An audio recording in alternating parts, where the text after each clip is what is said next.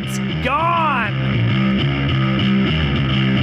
It's a grand slam! And that's the ball game. This is the Prospects Baseball Show, your inside look at the boys and girls of summer. Here's your hosts, Dean Millard and Jordan Blundell.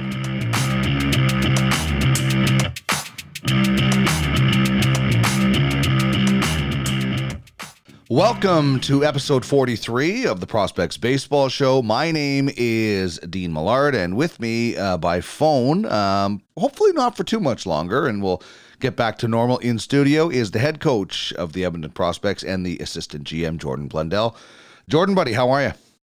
I'm doing good. Dino, how you doing, man? I am excellent. I'm excited. I'm going camping later this week, so I got a lot of work to do in the next few days, but I'm going to be out in nature and hopefully not getting rained on. And even if I do get rained on, we have tents. So I'm excited. I'm excited that the temperature and the days are getting nicer. Yeah, that'll be a fun trip, man. I'm a little bit jealous. That's going to be great. Yeah, well, I'll send you some pictures, and then you can send me pictures when you go on your camp trips. It's like we'll be camping pen pals. Perfect. We're going to chat with Matt Payne, an umpire today, as we reveal the starting lineup for the Prospects Baseball Show. We're going to chat with Matt about his experiences, just one of maybe the worst trip ever to Mexico that a person could possibly take. He went on as an umpire, and some fun stuff about who he likes to watch, and I just wanted to pick the brain of an umpire because I always wanted to know, what is going through the mind of an umpire in, say, a perfect game or some close situation where one decision is going to have a major impact on one of those teams, good and bad, right? Oh, exactly. I mean, you're definitely aware of what's going on. And I guess that's the art of being a good umpire, is not getting caught up in the situation, right, and sticking true to the game. With all the distractions that might be happening, a large crowd, the team's getting on you, all those different variables that could get thrown at you at any point. So we're going to talk with Matt about all that. Jordan and I will discuss the Major League Baseball future as far as a season and the draft and some signings that just took place. The Sosa McGuire 30 for 30 ran last night. I'll give my thoughts on that. Our top 5 today is power hitters of the 90s. And just your hint for Baseball Thunderdome, Jordan, is long ball. Okay. Just think that. If you want to get a hold of us, you can do so at EDM Prospects or the prospectsbaseballclub.com. That's where you can find all the team information. You can reach us at Prospects Pod and www.prospectsbaseballshow.ca. All right, let's get her going with a little Around the Horn. Hey, bada, swing, bada. God, I'm looking at the curveball. Let's go around the horn and get the big news in baseball. So the continuing fight between players and owners when it comes to Major League Baseball. And I don't know how many guys you follow on Twitter, Jordan, but some of these guys are just shredding the owners with their stuff, including Justin Turner, who actually worked on Wall Street. Like, he actually has gone through school. He is qualified to work on Wall Street. He had a really good thread outlining how much money the owners are making. And he used one guy, the Cards' Bill DeWitt, who bought the team for $150 million. Do you know how much the St. Louis Cardinals are worth now, according to Forbes? $2.3 billion? Yeah, $2.2 billion. So right there. Okay. And he gave the example that if a Wall Street broker promised you 12% over 24 years, they would be likely arrested, Bernie Madoff style. And that's the return on the investment that Bill DeWitt has been getting. And he is out there talking about baseball is not profitable. Are you kidding me? Yeah. The fact that some of these franchises are worth over $1 billion, and then you're looking at $2 billion. It's tough to understand that the owners shouldn't take more of the risk here, if there's any risk at all. I mean, I guess that there is, but I would think that there's an opportunity to break even. Perhaps there isn't. Maybe that ship has sailed, but there's an opportunity to mitigate loss at least. So, if your organization has a value over $1 billion, it's tough to hear that argument that poor me. What do you think? Yeah, it's ridiculous. Am I hot? Yeah, I'm hot. That's a crock of crap. Exactly. Even Greta thinks it's a crock of crap. So, but I love, see, the owners and the players have been pointing this out. They want as little regular season games as possible because that's when you're paying the players the most. In the playoffs, they get revenue sharing of like the first 4 games and the first 3 games of the Division Series and the World Series. So that's why the owners want little to no regular season games and more playoff games. And it's just, you know what? Like I think both sides have to share some of the blame, but the more the blame, the majority of my anger goes towards the owners. I mean, these are the guys that I just outlined the amount of money, and it's ridiculous. Over the line! Had it. Yeah, I don't know what they need to do as far as conversation wise to bridge that gap. It's the last volley by the owners was to go to a prorated salary over 72 games, which equaled the same amount number wise as the 48 game original proposal. That now we'll give you the games at 80% of the prorated, which ends up being the same amount. Which seems just like a little bit comical, a little bit disingenuous, a little bit insulting, maybe more so insulting that you're just calling a spade a different thing. It's a spade's a spade here. What are we talking about? Like the players and their union wouldn't see it as such. It's confusing that they would be so blatantly, I guess, disrespectful to the intelligence of the players union. What the hell is going on here? I don't know. I really do not know. Who'd you talking about? Yeah, even Arnold doesn't know what is going on from Different Strokes. I hope that show isn't too old for you to remember. Different Strokes, dude. Yeah, it's at the very end of memory right there. You went all the way back. That's like the last one I got right there. That's right. The very last memory is Arnold asking what you talking about. All right. Want to quickly ask you about the Major League Baseball draft that has taken place. I don't understand, 2 things I don't understand about baseball, the draft system and the trades, because I'm starting to understand the waiver trade deadline, but the draft, there's so much, like there's guys that get drafted 4 times. So tell me a little bit about what you pay attention to when it comes to the Major League Baseball draft. And is it basically, the guys with the maple leaf on their birth certificate?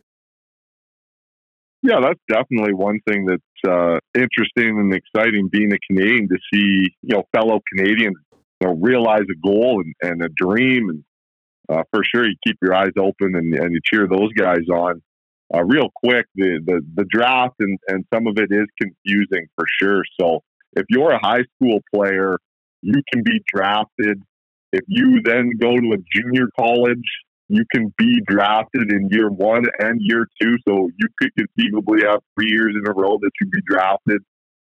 If you go from high school to a 4-year institution, so for example, a Division I program or an NAIA program or Division II, one of 2 things can happen. Either you are done your junior year, your 3rd year, you become draft eligible, or you hit the age of 21 before the end of your junior year. So the year before, you're a little bit older.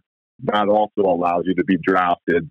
So when you see some guys, they were a 34th round pick in 2017, and they're being drafted again this past week. It was drafted out of high school, the opportunity to sign with a Major League Baseball organization, and they elected not to, and they went to school, and their draft year came up again, and they were selected again. So that's why it's a little bit confusing for sure. That kind of explains where we're at as far as when you're draft eligible, when you become draft eligible again, So that's why junior college is a good option for a lot of players. Is it retains their draft status versus if you go to a 4-year school. Junior colleges are 2-year schools. If you go to a 4-year school, you then have to wait. So interesting. Hopefully that clears it up a little bit. And then as far as the Canadians are concerned, Dino, there was 5 Canadians drafted in the 5 rounds. Typically, the draft is 40 to 50 rounds, but they're looking at limiting the draft moving forward. And this year, considering all that is the pandemic, they bumped up that timeline. So they went 5 rounds. The first Canadian taken was Owen Casey out of Ontario, 45th overall to the Padres. Then Jose Cruz Jr.'s son, Trey Cruz, Nice. who has a Canadian connection, went 73rd overall. Another kid from Ontario, David Calabrese, went 82nd overall.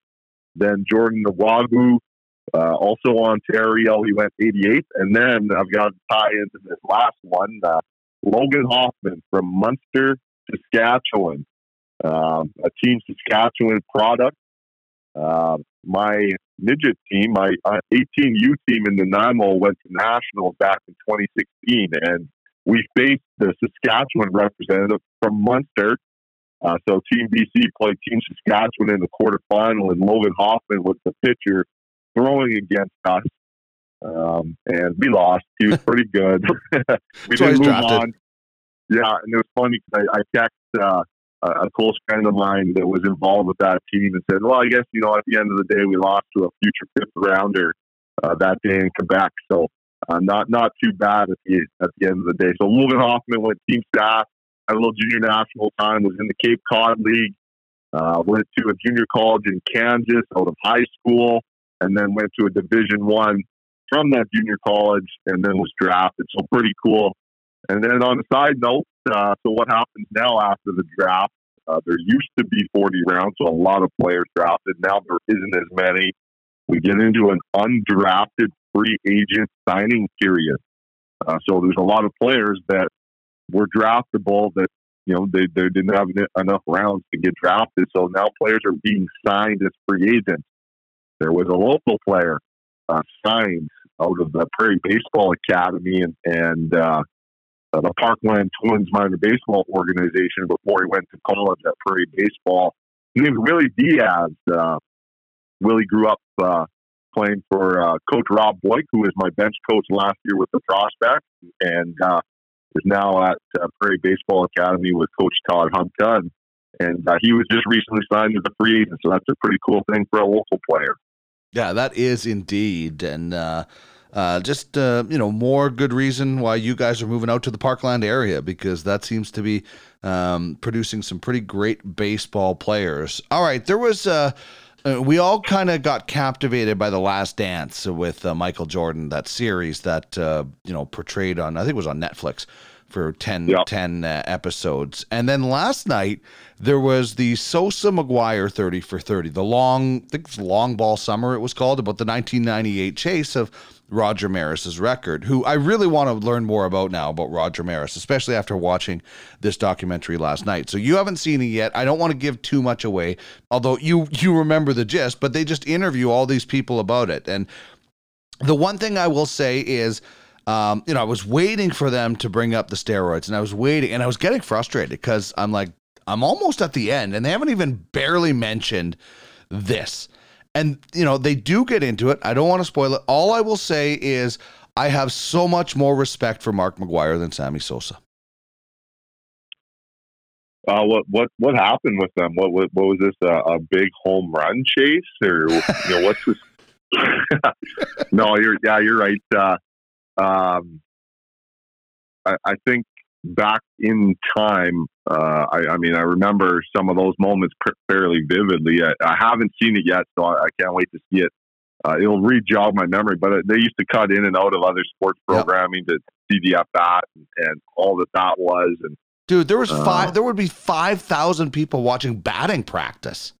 Yeah. Oh, it was, man, it saved baseball. Like Cal Ripken happened, and then that happened, and they were a couple years apart, and that reignited this this underbelly of passion for the game. And there's lots of takes since then, the scapegoat and all the steroid talk in the era, the idea of the asterisk, all that. But at the time, in the moment, I mean, I don't know if there's been anything more captivating that I can remember in the moment of actually happening, other than the 2010 Olympic gold medal hockey game. That's a one and done. This was like captivating throughout the whole summer. They would cut in and out of other broadcasts, preempt things, and watch this at bat, and then go back to whatever else was going on. So it really brought the country to a standstill when these at bats were happening, which is just an amazing thing to have happened for baseball, and considering the power that brings to your sport, amazing, right? And frankly, financially, that brought baseball back. And we touched on this not that long ago, is that baseball organizations and franchises, what they're worth now, that's a big part of where they're at now. Of course, yeah. And baseball turned a blind eye to it, and it's disgusting that they did it.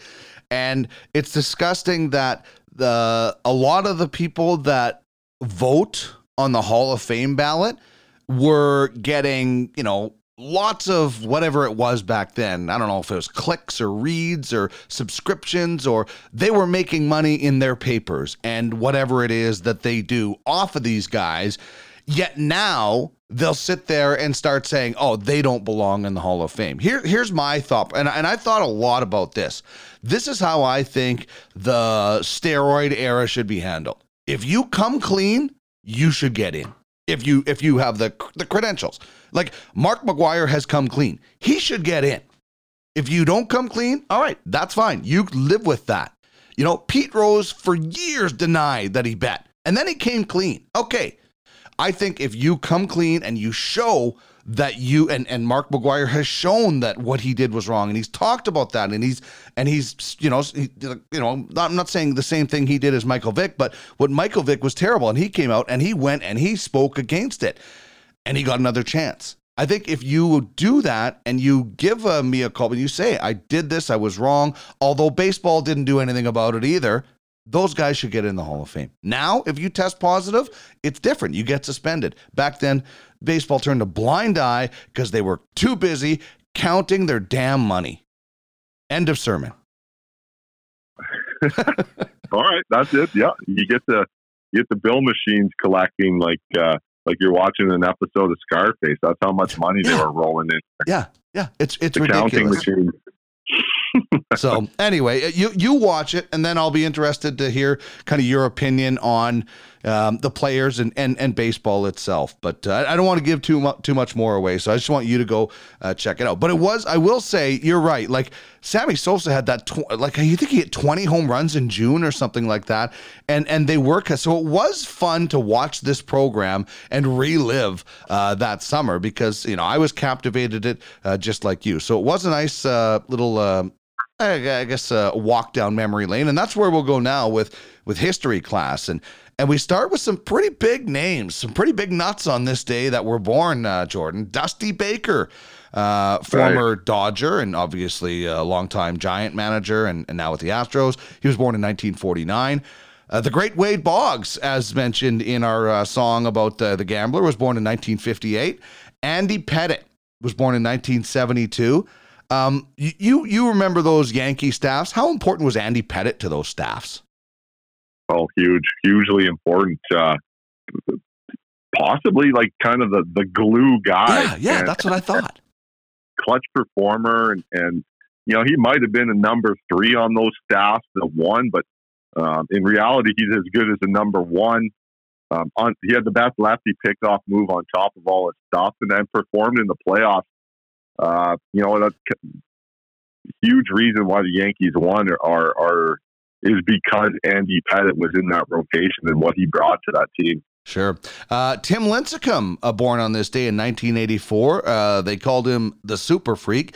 And a guy that had a super freaky beard do, Mike Fiers, born on this day in 1985. Fantasy stud last year for me off the waiver wire. In our league, I might have the Mike Fiers Award at the end of the year for the best waiver pickup during the season. I might fight hard for that one. That's a great idea. Isn't that a good one? Yeah, I love it. And he blew the whistle on the Astros, so even more reason to like this guy. Check mark. Check mark. Okay, guy who made his debut on this day in 1923, the Iron Horse. Lou Gehrig debuted as a pinch hitter for Wally Pipp, a sign of things to come 2 years later.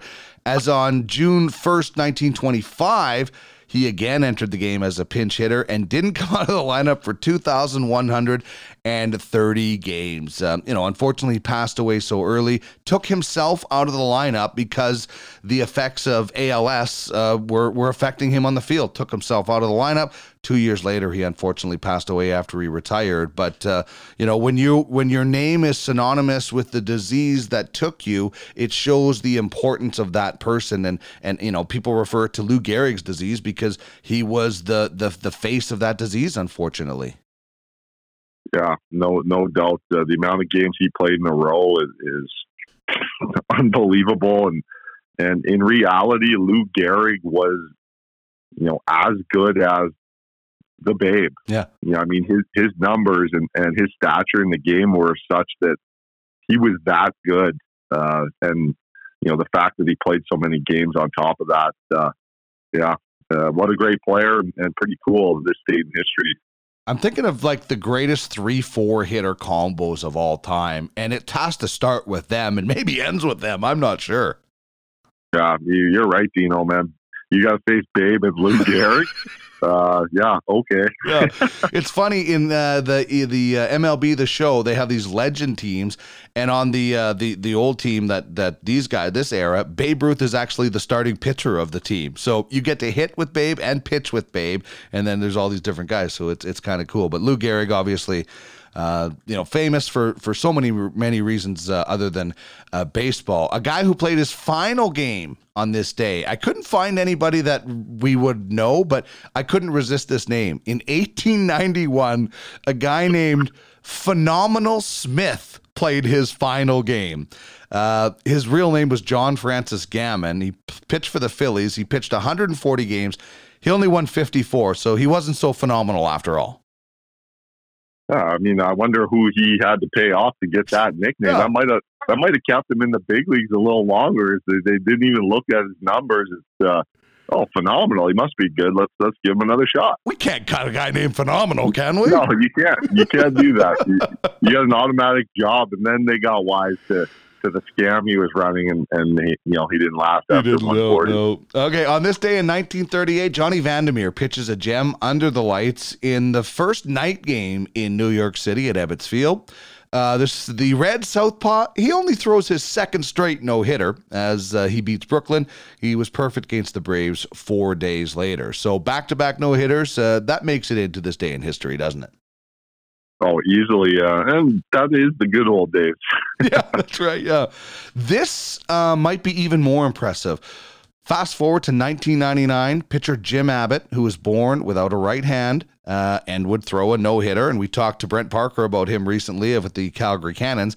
He got his first career hit on this day in 1999 with the Brewers, collected his first hit off John Lieber, and it was an RBI single. So that's almost as impressive as a no-hitter, is a guy with one hand getting a hit. Not only does he throw a no-hitter, but he can swing the bat as well.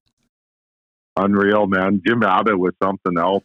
And getting RBI. John Lieber was a pretty big time pitcher. Yeah. He's a 3-4 in a lot of rotations at his peak, and Jim Abbott getting an RBI single. I'm sure Lieber heard about that in the clubhouse.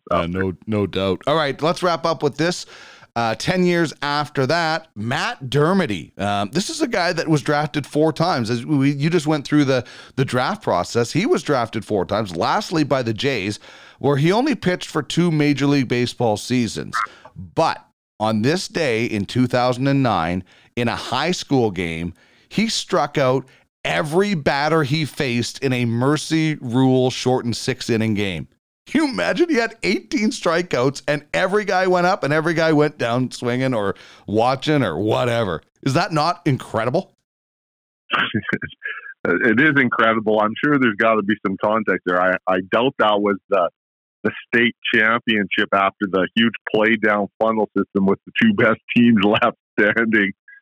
He might have got a little bit easier of an assignment with that club. Who cares, man? Every single guy didn't even put like contact on the ball in fair territory. Like, I don't get, like, even though you could go up and pitch against 8-year-olds, dude, and one of them still might at least ground out to first base. No, I mow down 8-year-olds, Dino. There's no chance. They don't touch my 72 with run. Man, listen, I am telling you that I think even an 8-year-old could get a ground ball off you. Ooh, I hear challenge. I think we need to put this out. I would love to get on the mound and absolutely mow down 8-year-olds. It'd be like a Will Ferrell comedy. So you're telling me there's a chance? All right, we might have to set this up. We might have to set this up. Like, dude, the guy struck out 18 straight batters. At least somebody's gonna like dribble one off the bat onto the third baseline or something.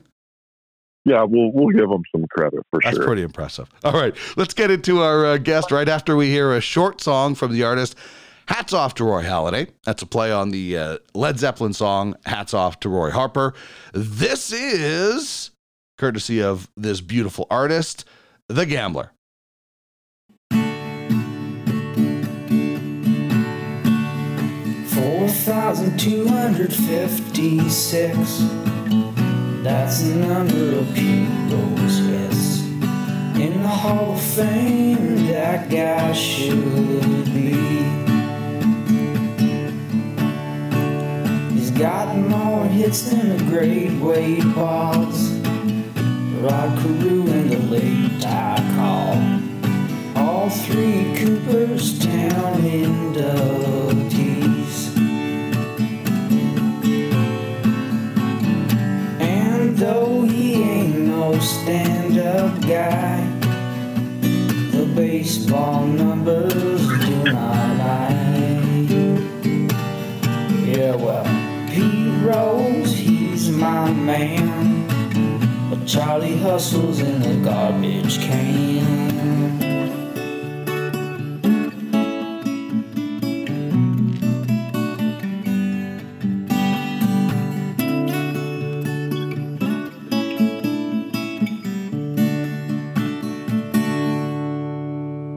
Pleased to be joined on the show today by umpire Matt Payne. Matt, thanks very much for joining us on the Prospects Baseball Show. It is great to catch up with you. I've said to Jordan for a while, I want to get and pick the brain of an umpire, so I hope you're ready for a wannabe baseball player and a baseball coach to interview you.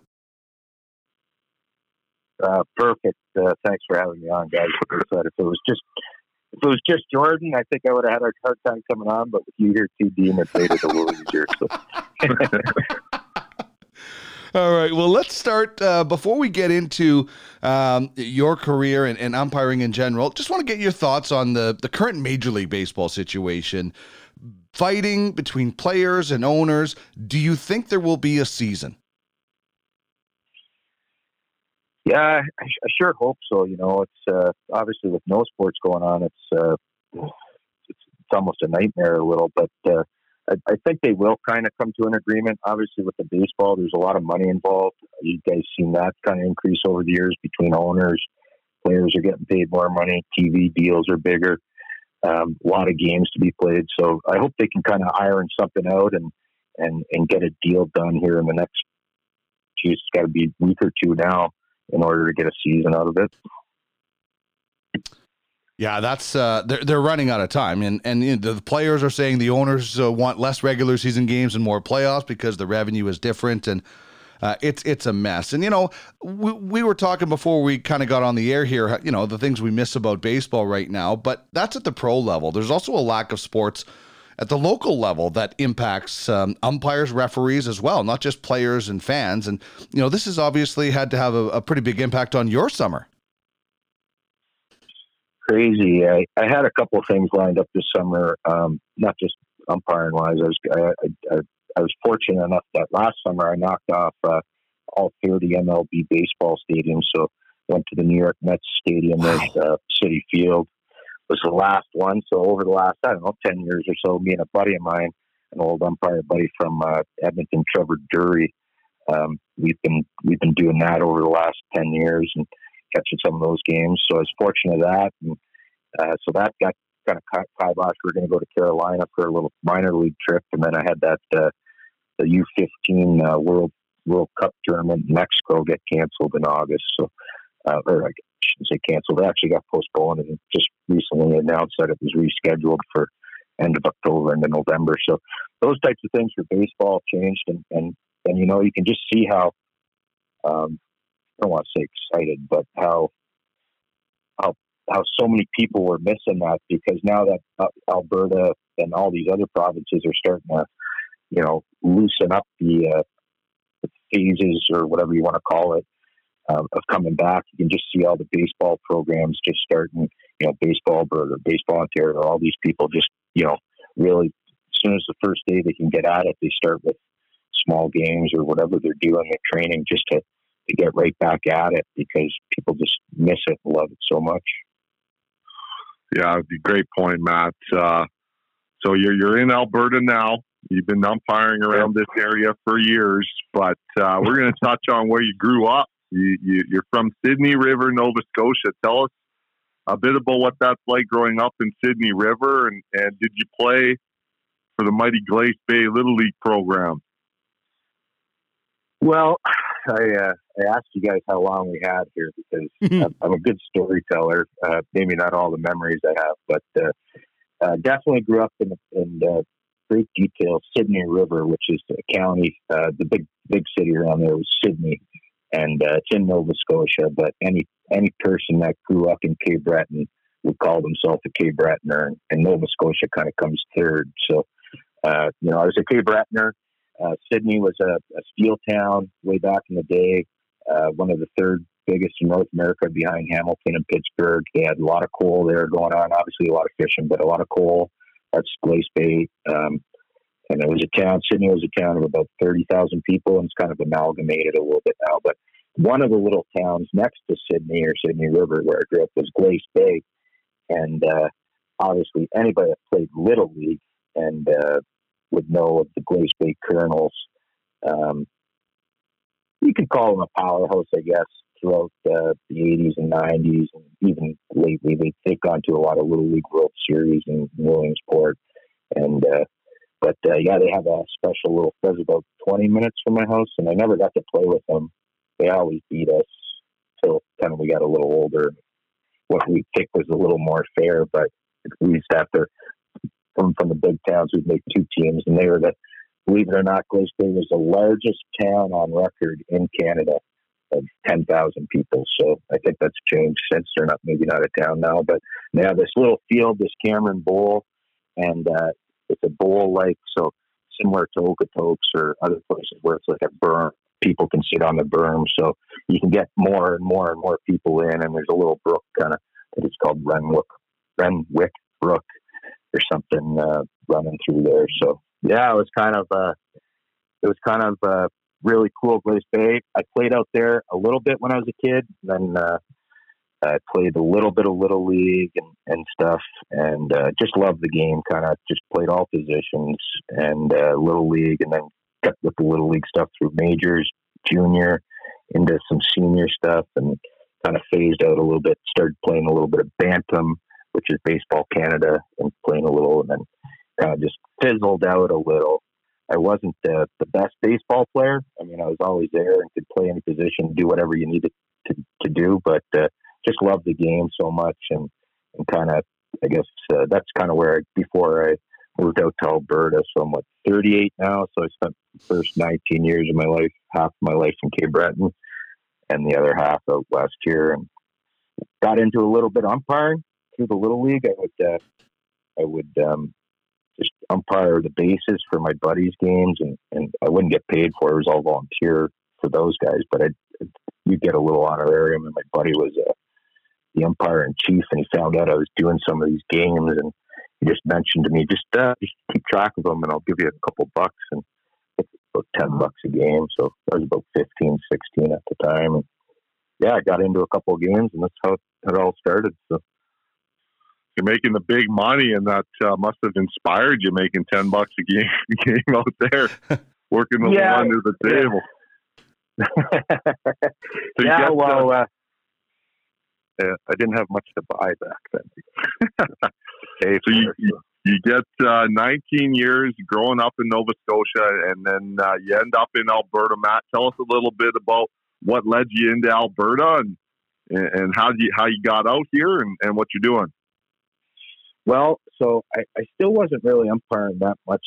I had the old balloon pillow umpire protector. So I wasn't. If I showed up, you wouldn't think I was a real umpire. But anyways, and I started trying to get some better equipment and stuff. But I was in high school and just finished high school. My parents actually moved out west, and I kind of followed a year or so after. And it was the old St. Albert Gazette, and I lived just up from the Legion Field in Oakmont or Oak Ridge, whatever it was called, in St. Albert. And my mom or dad found a clipping in the back that was calling for umpires before I even moved here. And they're like, "Oh, okay, here's whatever." So I said, "Okay, it's something I can do." Anyways, and obviously make some money at it and whatever. And I missed the clinic, so I wasn't even registered. And I lived closest to the field there at St. Albert. I want to say, for the next few years, I probably did 120. And I was working for Paul Riopel. I got into his league, the old North Central Alberta Baseball League, and his tournaments and powwow days and some other stuff.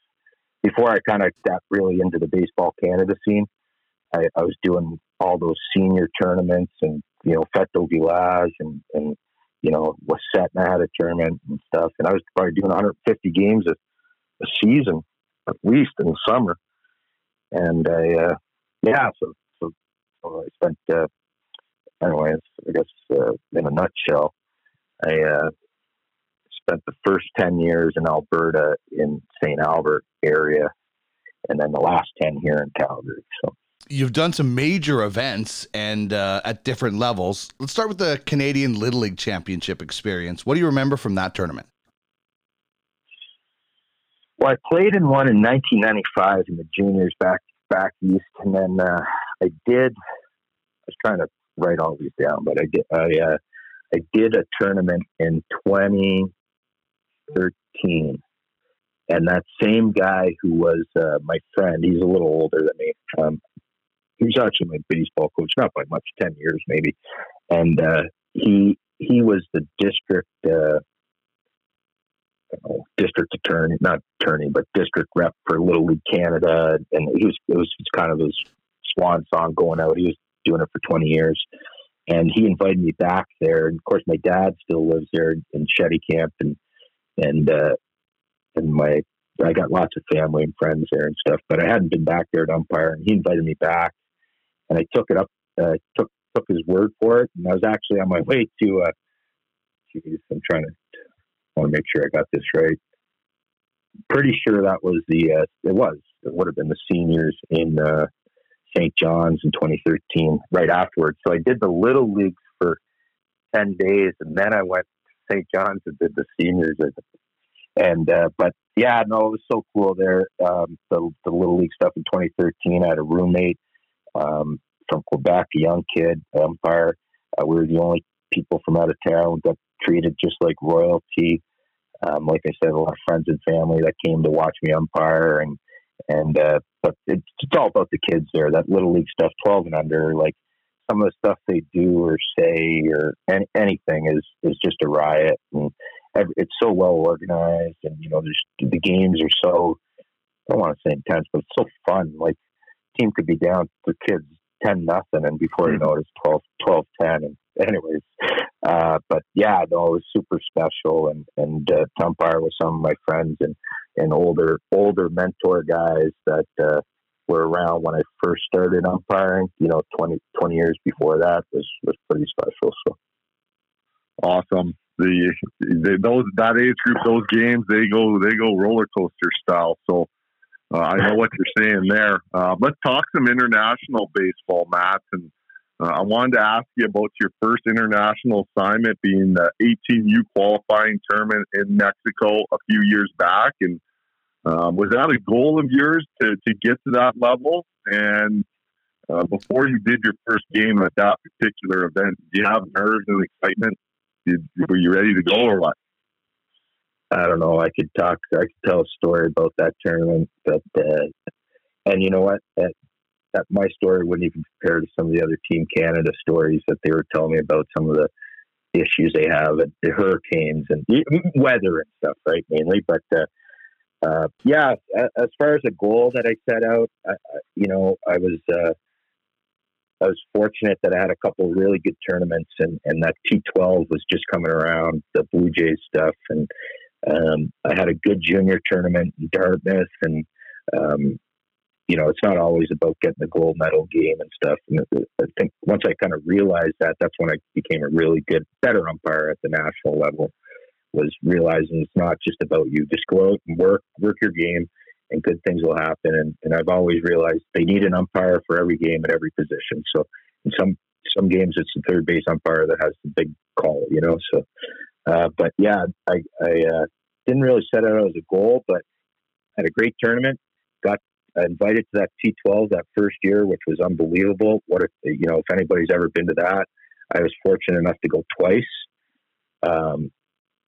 And from there, things really kind of snowballed to a point where I got the invite to that Copabe World Cup 18U qualifier in a place called La Paz, Mexico, just north of Cabo. There, Mexico's similar to Canada, where they have provinces. So it's La Paz was the capital of the Baja Sud or Baja South province with Cabo. So it was about 2 hours there, and I guess it was great. So I got the call, and I'm all ready, and I got 2 big bags ready to go. Those international tournaments are like a 10-day thing or whatever. They usually start on a Thursday or a Friday and go to the following Sunday. And I'm all packed up, and I'm flying to Cabo, and they set all this stuff up for you, and it's American Airlines, and in Calgary here at a great airport. So I get my ticket, and I'm double checking my ticket 8 times, and there's a gate check-in date on it, and there's a couple other things and stuff.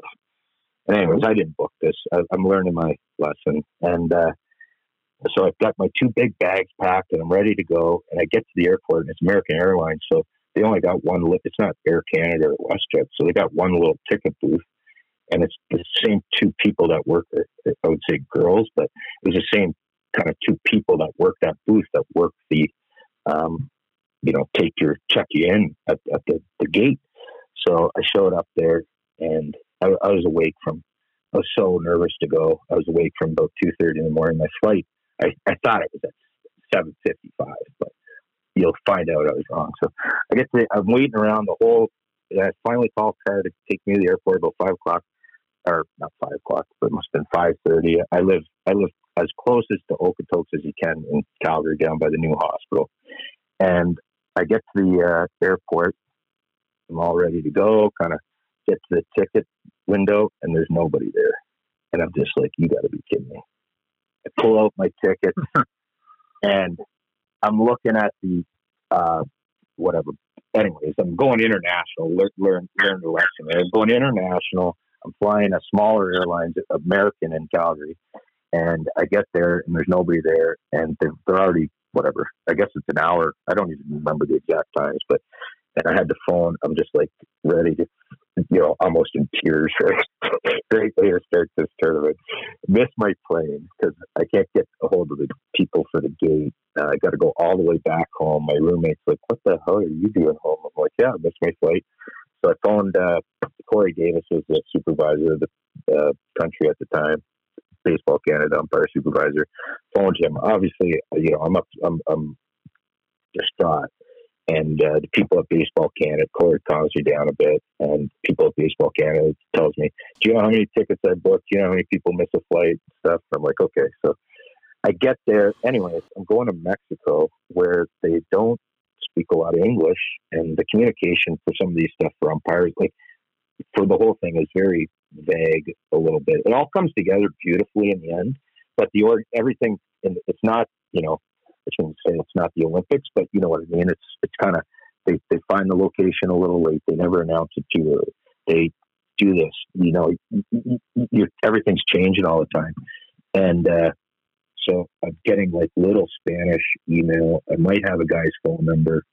I've talked to a couple of my colleagues, Rob Allen and Ron Shuchuk, and these guys who've gone to these events, and they're just telling me, just show up. We'll get you. So I have no idea. I get to Cabo. It's a hurricane, and when I land, it's a hurricane full. And I go to this resort, and they, the resort airports, they come, they go. So you're there. It's busy for a half hour. All the planes come in an hour, and it gets real quiet. Busy for a bit, gets real quiet. I waited there. I missed my flight, right? So my times pickup changed. I had no idea who was picking me up. I waited there for a while. Some guy in a Jeep picks me up. I waited there for, it felt like 10 hours. And the guy picks me up, brings me to this bus station. I'm going to La Paz, 2-hour bus ride. I have no idea what I'm in for. Just pouring rain. Guy doesn't speak any English. He says, no bus? You stay here. I'm looking at this hotel in the town of Cabo, not the resort town. And I'm looking at it. I'm just like, oh, God, if I got to stay here. And it's just pouring rain. I get on this bus from like the 1970s, and I'm the only person on this bus. And it's got the drapes and stuff, and it's just pouring rain. And I said, I got a 2-hour drive. If I'm gonna I'm gonna sit in the front seat here to make sure I can see what the heck's going on. And we pick up a few more people on the way. We go through the mountains. It's a 2-hour drive. I watch the bus driver bless himself about 15 times. And we finally get to the bus station in La Paz. I still don't know where I'm staying. Still don't know who I'm supposed to talk to or anything. And at this point, I just leave my stuff at the bus station, pay a girl $5 to watch it. I go grab a beer. It's like 12 o'clock, 1 o'clock in the morning. Tournament starts the next day. And I kind of just because I'm a day late. And then finally I get to my nice little resort, or the marina it was called. And that tournament was just fantastic. It was U18. A team dropped out, Venezuela, so the schedule changed, right on the last minute. I had a roommate from a fellow, Harry from Philadelphia. There was only 5 people that were umpires. There was 16, 18, 20 umpires. 5 of us were non-local, as in non-Mexican. And that was the start of my tournament. And I didn't know this about the international stuff, but I just ended up working the Mexican game, the Mexico game every night, because the Mexican umpires couldn't work it. So I just had to work my game at 8:30 every night, and that was it. I had the day off. It was, hot and humid, so I'd sleep. Those international games went long too. They were like 4.5, 5-hour, 9-inning games, like just long and humid and hot. And so I did the Mexican team every night. I did 2 plate jobs, I think, for one was Guatemala and another one was Ecuador. And the only game I had off was when Mexico played Canada, because they don't like to. They like to keep some of that, keep the politics out of it. So it was really good. The nerves, I was a little nervous.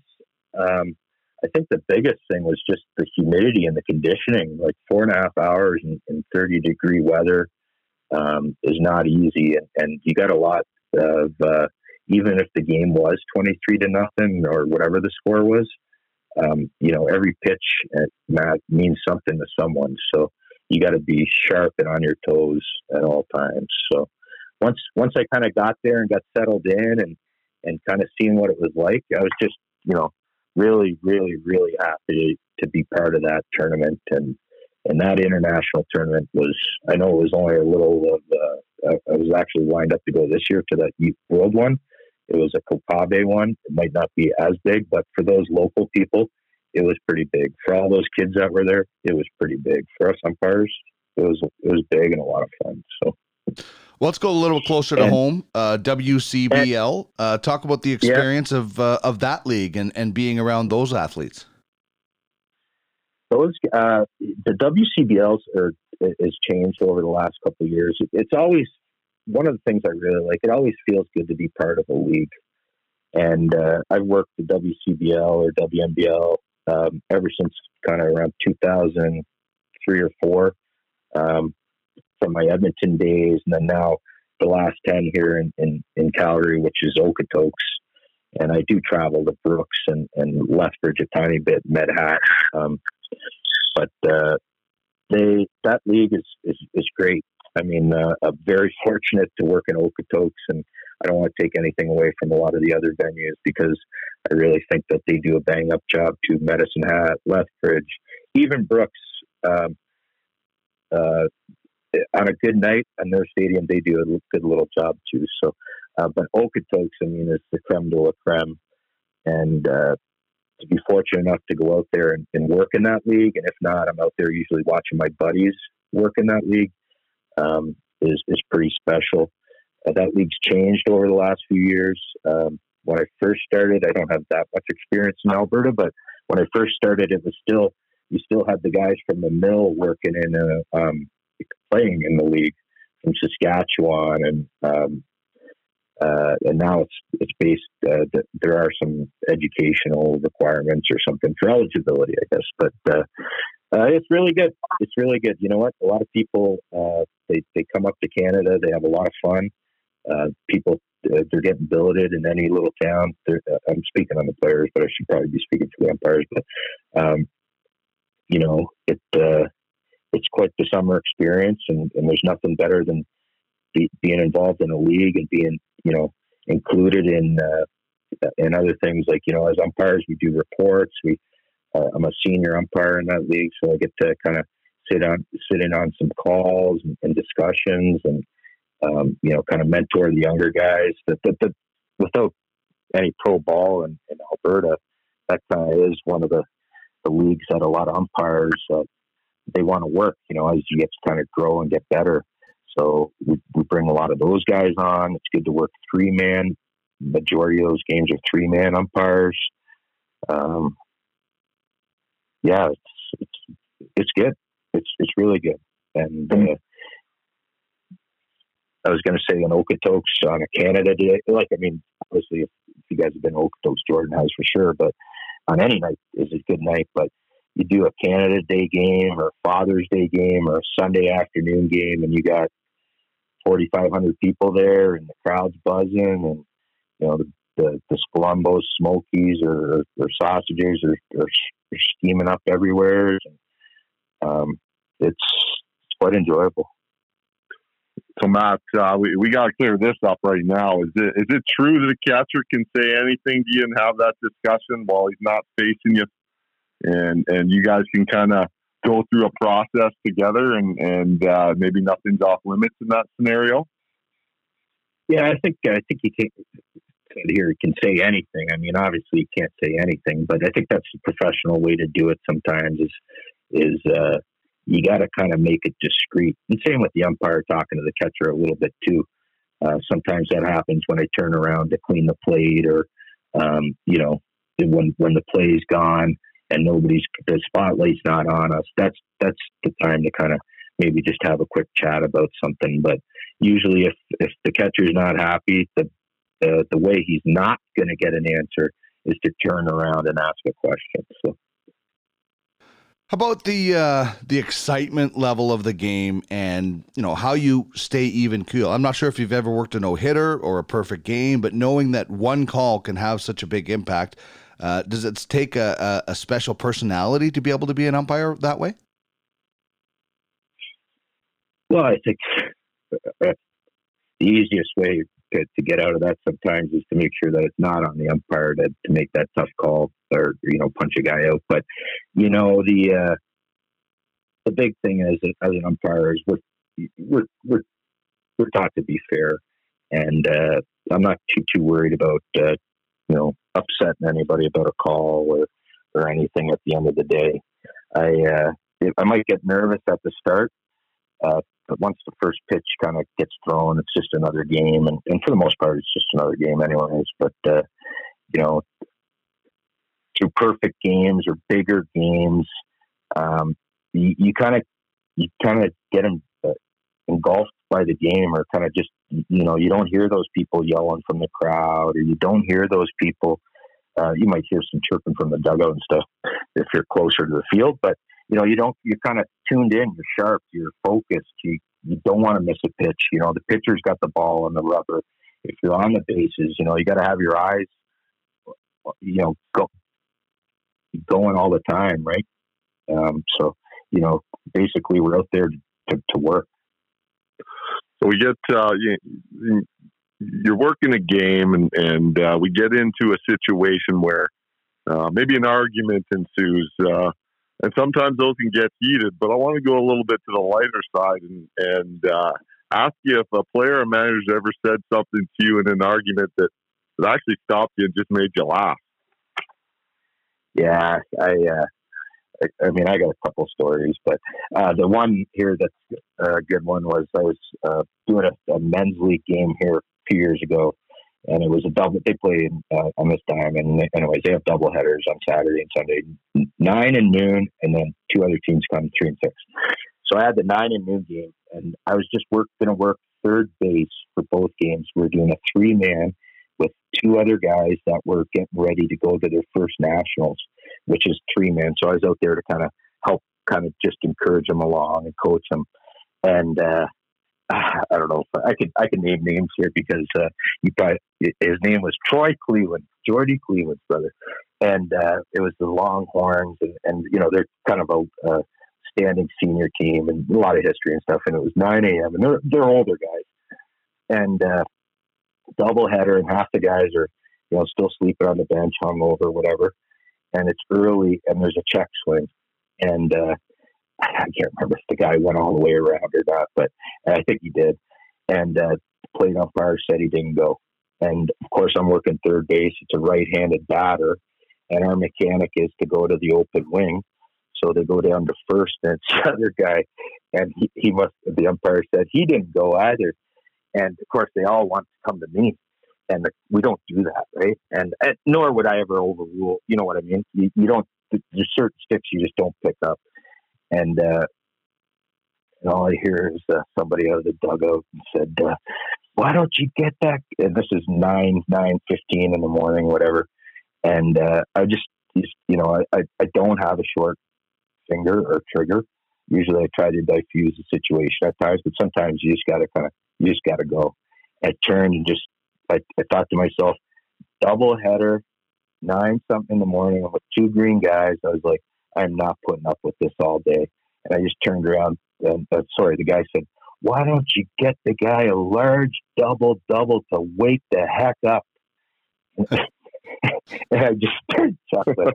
And I thought it was pretty funny.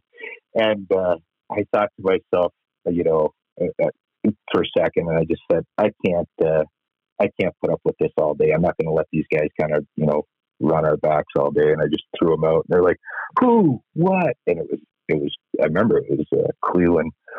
And I said, "Yeah, he's got to go." And they're like, "Who?" And I went to the bench, and I knew who said it, but I wasn't just going to go grab the guy. And because it was a little sniper fire from the dugout, but I grabbed the guy that was still sleeping on the bench and he had his hat over his eyes. I said, "That guy right there, he's got to go." He said, "But he can't go. He's our pitcher for the next game." I said, "That's fine. He can go right now and come back and pitch the next game." And the one time I always remember that one. Get that guy a large double to wake the, and you know the other word. Wake the heck up. Yeah. Yeah, no doubt. Well, let's wrap up with this. In Playing Pepper, we talked about some players that you like to watch. Maybe tell us about some umpires when you do watch that you do like to maybe learn a little bit from, and the differences between umpires today and past days. Yeah, I mean, like I kind of mentioned, I'm a big baseball guy, and I don't really have a favorite team or a favorite player. And even when I'm watching the game, I might be watching a little bit, but usually your eyes kind of tend to go to the umpires and watch the rotations and where they're positioning and what they're doing.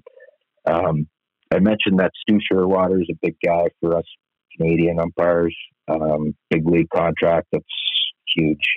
There's a few other younger guys that are coming up that might or might not have a chance. That's one of the differences of the games or the game nowadays is that those umpires. I don't want to say that there's a little more turnover, and for now with the minor leagues and other things, there's a lot of baseball, and they have the replay, so they have different crews, and they have, back in the day, once you had that job, you had to keep it, right? You had that job till you were pretty much like either you quit or you were dead.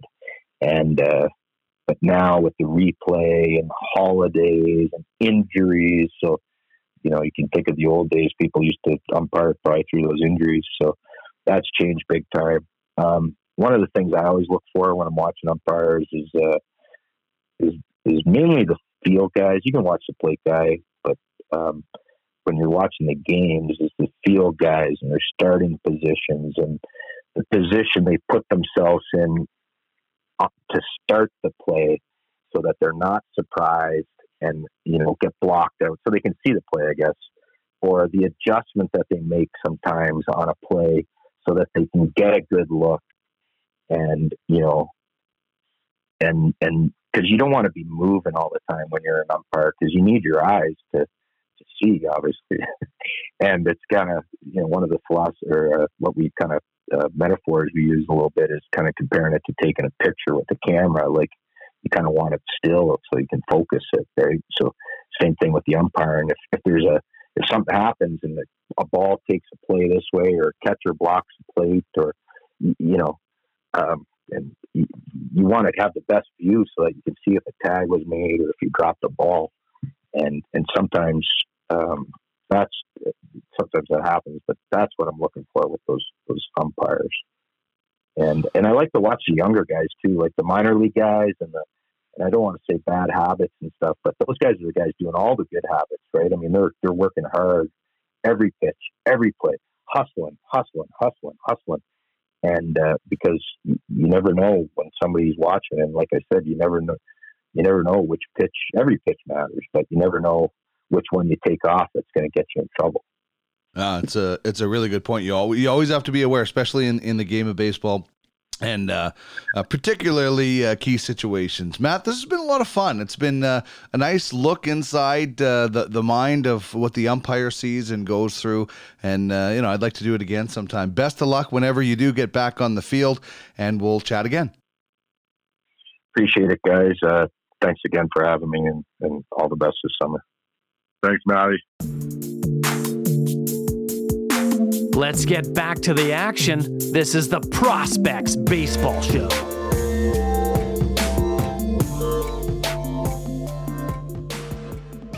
Fun conversation with umpire Matt Payne. You can hear his Playing Pepper segment in a few days as well at prospectsbaseballshow.ca. And I love the question about the catcher, and whether you're facing the catcher or you're like if the catcher turns around and says something, because they actually talk about that on MLB The Show, and I always wondered if that was a myth, that as long as it doesn't look like you're showing up the umpire or the catcher, you can have a conversation, and you might be able to get away with some stuff. Yeah, I think that that's cool. There's the ability to have a relationship that's unknown to everyone. Right. And one of the cool things about the sport, and then the catcher comes into the dugout and the manager's saying, what did he say about that? What's going on back there? Where was that pitch? He's like, hey, coach, he only said this, he said that. You get a three-way conversation going through your catcher sometimes, and you can give him some information to relay to the umpire when he heads back out to play defense. That's interesting. So Jake Gary would come back and you would say, hey, did he say anything about this or that? Or he'd maybe come up to you and say, by the way, this is what he said. And you guys would kind of converse. It's kind of a way for you to talk to the ump with almost like a mediator. Yeah, for sure. And you hope that your catcher's done a good job of setting the table. Like we could joke about like buttering up the umpire, but as Matt described, they're professionals. So it's just what it really is having a relationship, whether it's good it's a working relationship at worst, at minimum, and perhaps it's a good relationship that there's a little bit of trust involved between your catcher and the umpire. And yeah, you definitely can kind of have some conversations, or you can relay some of what your emotions about what's happened through your catcher, and let the umpire know without creating a scene, as they say. Yeah. It kind of reminds me of, like, if you've ever dealt with the translator, and like I used to do a lot of interviews with athletes who didn't speak English, so they would have a translator, European, Asian, Russian, whatever. It's like, if you've ever asked, you're like, "Hi, how are you?" And then the translator goes on for like 30 seconds. You're like, there's no way I said that much. You hope that the translator, in this case your catcher, is good at translating. That's just kind of what it reminded me of. It's like when Tommy Lasorda introduced Fernando, and Fernando was looking at him saying, like, "I said a lot more than what you just said there, Tommy." So I always kind of chuckle at that. All right, let's get into our top 5 power hitters of the 90s. You're going to watch the long ball summer, Sosa, McGuire, and then, it wasn't until in the 2000s that Barry Bonds got his done. Oh, actually, I just want to ask you about Barry Bonds. How many more home runs do you think he would have hit if people didn't pitch around him so much? Oh, man. It's crazy. Yeah. Like, he leads the entire Major League Baseball in walks and home runs. Yeah, he had 212 walks that summer. Who knows, man? Like, he was on such a level that he wouldn't, and just because they were at that, he only saw one pitch, right, and he hit it out. Yeah. He was on such a different planet as far as being locked in and hitting the mistake when he got it. Dude, there's 15 to 20 more home runs there if they were challenging him, if not more. Maybe, yeah. Like, it's an amazing number to think of, right? We know, part of the reason of why he hit so many home runs because he was using steroids, but also he was just zoned in. And I was just thinking about that, the amount of walks. But anyway, let's get to your top 5 power hitters of the 90s. Start at 5, lay it on us. All right. I'm going with my favorite guys. It's my list. It's not just based on the amount of home runs. Right. So number 5, I'll go with Rafael Palmeiro. Oh. I love the sweet swing. And the name Rafi Palmeiro, hitting the middle of the lineup in Texas and Baltimore, and basically just was as consistent as they came. And on top of that, he was a lefty, so he picked balls at first base and a big time defender. So Rafi Palmeiro, my number 5.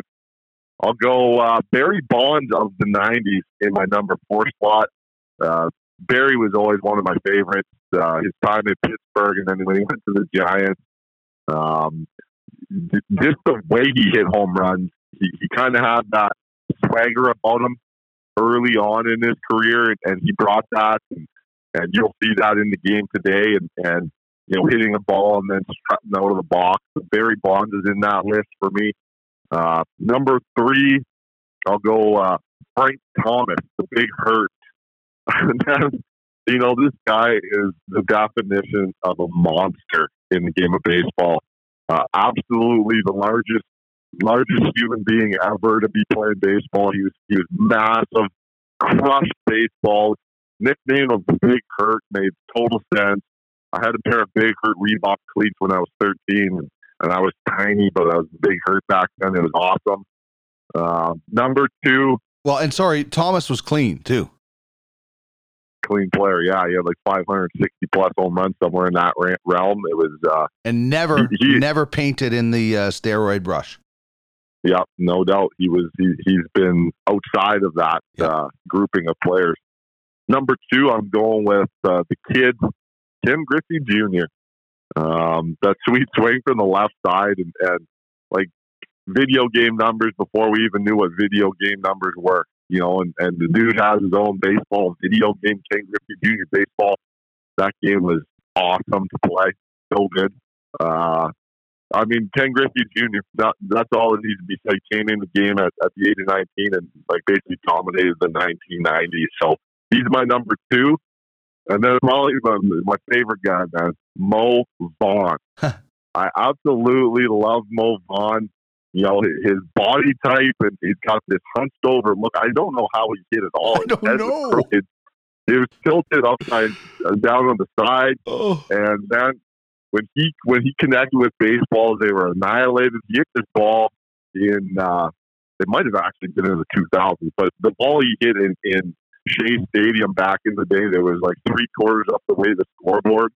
And Mo Vaughn, just a menacing looking hitter in the box, and so he's my number one. He's my favorite home run hitter of back in the day. Dino, where are you at? What's your top 5? Well, just before that, like Mo Vaughn, it's like, did you ever see Charles Barkley swing a golf club? Yeah. It would be like if Charles Barkley nutted it like 290 down the pipe. Like I always wondered, like, how does he hit those home runs? So I'm glad you brought that up. Before I give my lift, Joe Hutzel on Twitter at Joe Hutzel say, I'll go with Bonds, Griffey, Thomas, Bell, and Walker. So Albert Bell and Larry Walker. Runner-ups are Edgar Martinez and the crime dog, Fred McGriff. So for me, number 5 is Mark McGwire. And I was hesitant to put him on this list because of everything, but I really do appreciate him coming clean. So he's number 5. He got me excited. He even back in 88 and 89 when he was with the Bash Brothers with Jose Canseco. So pre-90s, he excited me, and then had some up and down years, and then we know why some of them were up. But anyway, Mark McGwire. Such a great compact swing too, right? Like we just talked about Mo Vaughn swing. You look at Mark McGwire's swing, like it's so fast. Yeah, he was just meant to hit home runs, like you said. Yeah, exactly. Yeah. Number 4 for me is Mike Piazza. Probably the greatest hitting catcher of all time. Definitely the catcher of the 90s. People complained about his arm, and that's why Pudge Rodriguez is ahead of him on a lot of lists, because Pudge threw out almost everybody. But Mike Piazza, this guy just tore the cover off the ball and hit the most home runs as a catcher. So I'm going with Mike Piazza, number 4.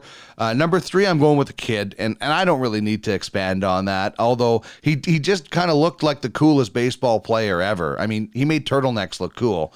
And whatever mock turtlenecks and stuff like that. And I even liked the look of Griffey in a Reds uniform. Like I liked the look of Ken Griffey Jr. as it's the guy I'm like, okay, I want to look like that guy. I want to strut like that guy. I want to dress like that guy. So that was number 3 rather. Frank Thomas is my number 2. So I had those reversed from you, but like a lot of what you said, I love that he was clean. And just a mammoth. Like, I don't know, unless you're like Nolan Ryan or Randy Johnson, wouldn't every pitcher be intimidated facing Frank Thomas? Like, the guy, it's like, okay, throw it here is going to crush it. I'm going to throw it here. Oh, breaking ball, it's out. Like, it didn't matter. The guy just feasted on things. So I loved watching him hit. And my number 1 power hitter of the 90s, Big Daddy, Cecil Fielder. Yeah. The Wild Bear, as they called him when he played in Japan, I believe it was. And I watched him actually hit a home run at Blue Bomber Stadium. When he was a Blue Jay, they had this touring of rookies, and he was hitting bombs out of there. It wasn't hard. It wasn't a baseball stadium. It was a football stadium. But, then he goes to Japan and comes back, and, and then his kids. So Cecil was... my number 1. He didn't have the most home runs in the 90s. I think he only had like 250 of whatever his home runs, but he started the 90s leading, I think, with like 50-some home runs. So I'm going with Big Daddy. Cecil Fielder is my number 1. So hit us up with your top 5 list at Prospects Pod on Twitter or at EDM Prospects. Are you ready for Baseball Thunderdome? We're in it. Let's do it. My man. Welcome to another edition of Thunderdome! 2 men enter, 1 man leaves. All right. Prediction? Yes, prediction. Pain. Holy shnikes. It's party time! P-A-R-T. Why? Because I gotta! All right. Baseball Thunderdome is simple. 2 players enter, 1 player leaves. Jordan decides who he would take on his team. And I'm going to let a little audio explain who the two choices are. Ready? Ready. The 0-1 pitch. Swung on and a drive to left field. McGuire has hit a 3-run homer, and the Cardinals win again. Here's Sammy Sosa way back. Might be out of here. It is! Holy cow! Sammy, 2 home runs. McGuire, if he should hit a home run today, he would equal the National League record for consecutive games having homered to start a season. Willie Mays is the only player to have ever done so, homering in each of the first 4 games to start the 71 season. He doesn't need to do that now. He's already hit a homer in this series. He's got 14 consecutive series. He launches one to deep center field, way back there, and gone. Oh, my goodness. That one didn't have a chance to stay in the facility, folks. All over the changeup. Sosa's second bomb in as many at-bats, 4-2 Cubs. All right. Sosa or McGuire? Okay. So we break this down. One of the coolest baseball moments I think that happened was when Sammy Sosa went sprinting out of the dugout at Wrigley with the American flag. That moment for me was powerful and huge and appropriate, and I just love Sammy Sosa for that. However, I wasn't a big Sammy Sosa fan. I felt like a lot of home runs he hit were up 5-0, up 10-0, and I'd love to do the research. I haven't done the research on that, but just always felt like he was hitting bombs maybe when it wasn't the most required. Now getting to McGuire, I was an Oakland A's fan growing up. I did like the Expos, the A's. The Bash Brothers were kind of the first thing that piqued my interest about Major League Baseball outside of the Montreal Expos. 89, I'm 9 years old. It's I'm becoming more aware of what's going on and the Bash Brothers. And then you remember those sticker books that you'd have? Well, on the cover of that's Jose Canseco, but it was kind of Bash Brothers. McGuire being the guy that hit 49 bombs as a rookie. That was right in my wheelhouse. I was aware of that. So when it comes down to it, McGuire versus Sosa, for me, I go Mark McGuire. All right. It's a good choice. I don't really think that you're going to be disappointed with either of these guys in the middle of your order. But yeah, like I said, I would take McGuire too, based on watching that. I lost a lot of respect for Sammy Sosa because of what he didn't do. And I gained a lot of respect for Mark McGuire because of what he did do in regards to that era. All right, that's going to wrap it up, dude. Matt Payne was a lot of fun to chat with today about umpiring. I hope he doesn't hold this against you the next time he's umpiring a game of yours. What do you think of him as an umpire? I have a lot of respect for Matt. That's why I reached out to get him on the show. I love how he handles the game. For the most part, we're fine with balls and strikes. I don't know if you'd ever get a coach saying he thinks the umpire was perfect, and I don't think you get an umpire saying that he was perfect on a day either. But I like his strike zone. He's consistent. He does a good job of managing the game within the game. That is part of the deal when you're an umpire. And he's fun to deal with. I've had lots of chats in game with Matt.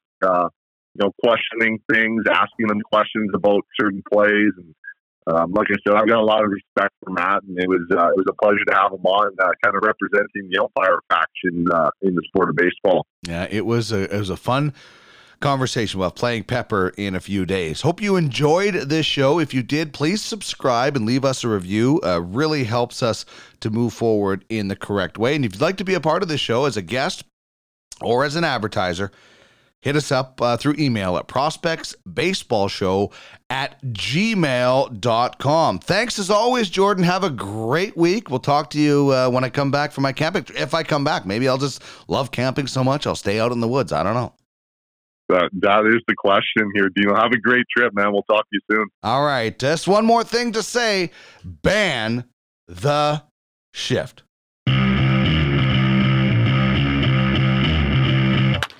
It's gone! It's a grand slam! And that's the ball game.